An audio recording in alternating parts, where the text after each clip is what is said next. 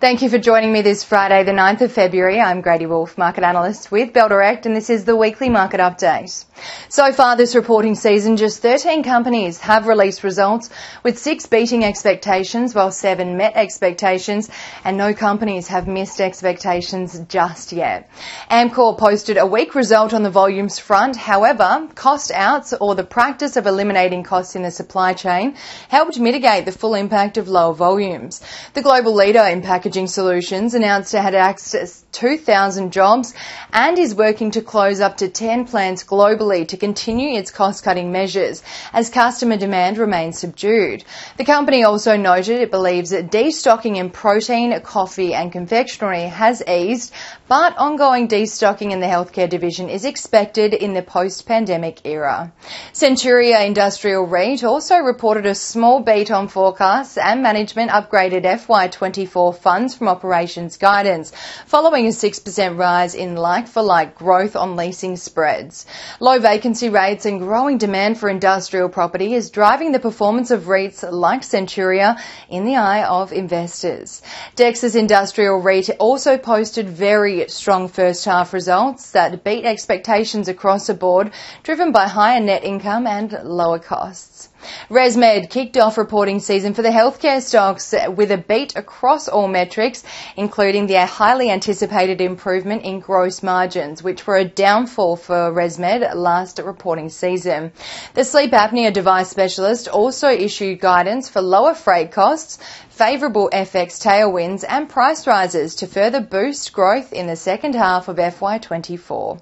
With Philips, which is ResMed's closest US competitor, still delayed in attempts to return to the US market following previously recalled devices, ResMed is still likely to maintain its market share and dominance even if and when Philips returns to the competitive landscape.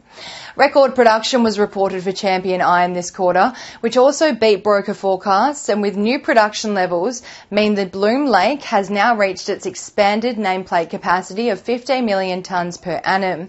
Despite the record production quarter, sales volume for the period was impacted by reduced railway capacity. The gross average realised price of the iron ore concentrate sold was higher at $126.10 per dry metric tonne due to the elevated commodity prices, which led to higher revenues for the first half. The strong results led to the rise in the share price following the release of the results, however, fell a day later for Champion Iron after unionised employees voted against the company's proposed terms on a new collective bargaining agreement and instead voted in favour of strike action mandate, enabling the company's employees to initiate a strike if a new agreement is not formed. Transurban rounded out the results released by Thursday this week with the results that impressed investors, especially on the dividend front.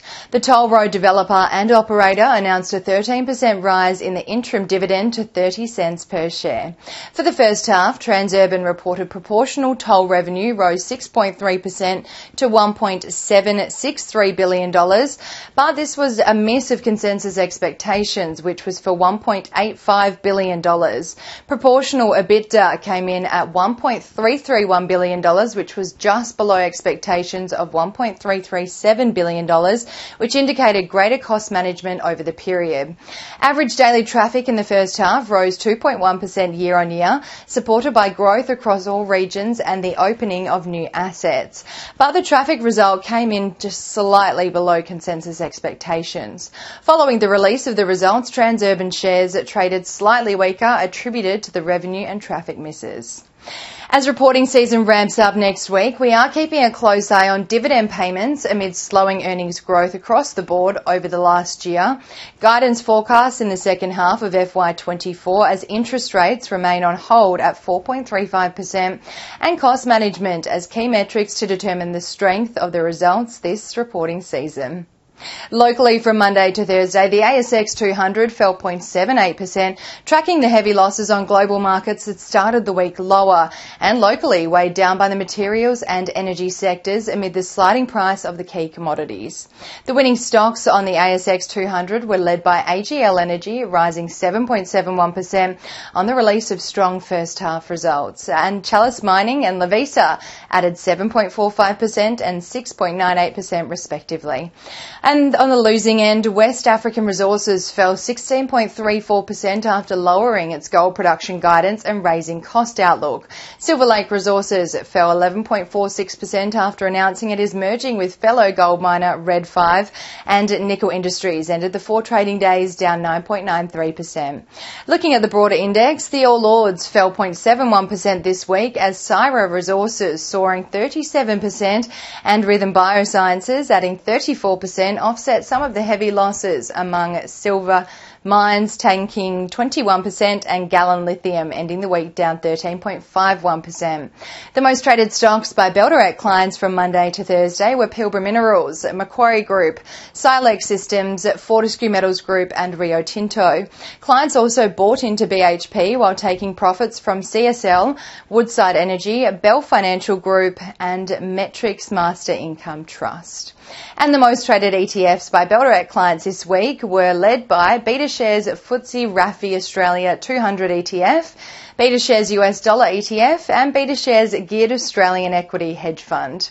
On the economic calendar for next week, Westpac consumer confidence data for February and NAB business confidence data for January are out on Tuesday, with a forecast of a 0.8% decline in consumer confidence for the month ahead amid the higher interest rate environment set to stay around for longer. Overseas, it is a big week for US inflation data out on Tuesday, with the forecast of core inflation falling to 3.7% in January, while the overall inflation rate is predicted to remain steady at 3.4%. US producer price index data is also out next Friday, with the expectation of a 0.1% uplift, while building permits data in the US is also out at the end of next week, which is also forecasted to rise. In the UK, GDP data is out in the second half of next week, with economists expecting a flat reading as the country struggles with the high interest rate environment in the region. And some big names headlining reporting season locally next week include CSL, James Hardie Industries, JB Hi-Fi, CBA, IDP Education, Goodman Group, Wesfarmers, Ingham's Group and QBE Insurance, to name a few. Be sure to sign up to become a Bell Direct client if you are not already part of the BD family to ensure you receive our special reporting season video distributed every Wednesday over reporting season. And that's all we have time for this Friday. Have a fantastic weekend and as always, happy investing.